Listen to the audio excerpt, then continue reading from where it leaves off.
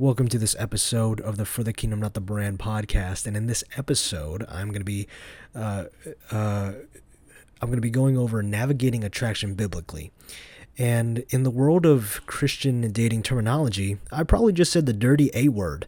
I made that up for dramatic effect, but I think you get the idea. In our attempt to redeem the extra biblical concept of dating, as in the concept of dating isn't necessarily found in the Bible, maybe courtship is, we may end up throwing out the concept of attraction as just another aspect of the worldly notions of what dating is supposed to be about. I would argue that in this purposeful or accidental action of throwing out attraction, we miss out on something beautiful about a gospel romance and courtship.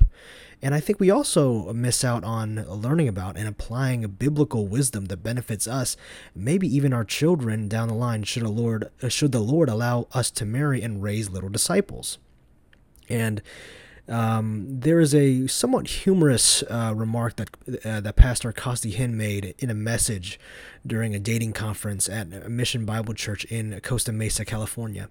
He said something along the lines of how God didn't design romance and attraction in a way that every time we roll over in the marriage bed and look at our spouse, we will have to go, I'll learn to love her/him.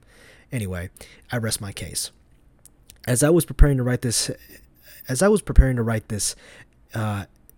episode, I changed the titles twice, although the core concept I think remained the same.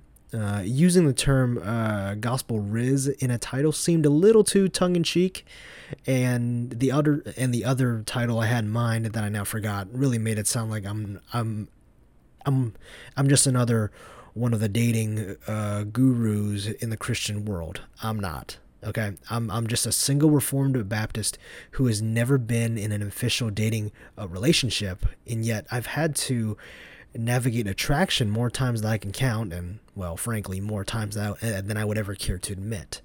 And I don't want listeners to think that I begrudge God for allowing me to go through those situations, since I think through those situations, God has given me wisdom and discernment in this area that I can share for the benefit of my brothers and sisters in Christ.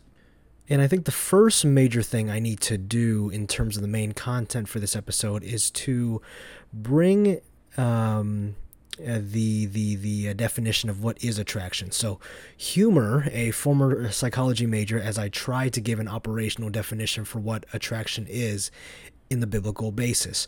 To define the concept of attraction, I need to address both the negative and positive properties of biblical attraction, hopefully without sounding too dorky.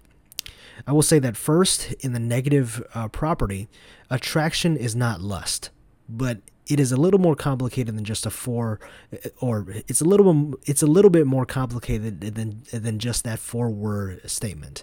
I would be committing spiritual malpractice if I blamed all lust on another individual's physical beauty, since each person is only guilty of the sins that they commit. Having a physical beauty in any aspect is a gift from God and should not be shunned. However, we fall into sin with physical beauty when we ascribe to the immodest mindset of, if you flaunt it, flaunt it, and or let our hearts commit adultery with another person that we see. See Matthew chapter 5, verses 27 through 28. Attraction is, in the positive property, it is a biblical desire for intimacy in the marriage covenant and the desire to act in self-sacrificial love. In an article from the Association of Certified Biblical Counselors, Pastor Sean Perrin of FBC Jacksonville really expounds upon the difference between the worldly definition of attraction, i.e. lust, and also biblical attraction. He says, on the other hand, the Bible provides a flourishing framework that accounts both for sexual appeal and an authentic moral category of love. The quote-unquote laws of attraction assessment allows one law, the law of self-pleasure, self-preservation, and self-gratification. Only the law of God can demonstrate that the greatest and most fulfilling pleasure available to man is through self-sacrifice. Attraction is not relegated to merely a result of physiological instincts and urges. It can be a result of genuine care and selfless love. And so, it would be, and so, the last section that I want to bring into this podcast episode is, how do we discern attraction? And it would be foolish for us to jump headlong into reality whenever we feel attracted to someone of the opposite sex. And I, unfortunately, have many stories of doing so when I was younger.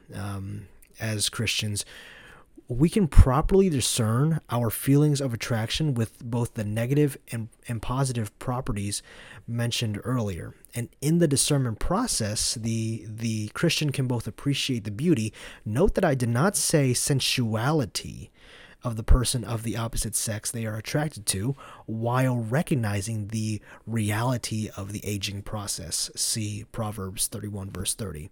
They may also see if the other person is truly exuberating godliness in their life rather than charm or just charisma.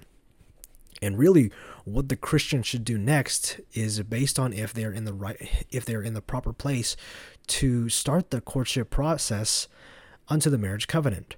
Please remember that we do not enter romantic relationships just to hang out with another person of the opposite sex or to have arbitrary needs met, but we do it to love self-sacrificially. And that is the end of the episode. I'll catch you guys in the next one. Peace.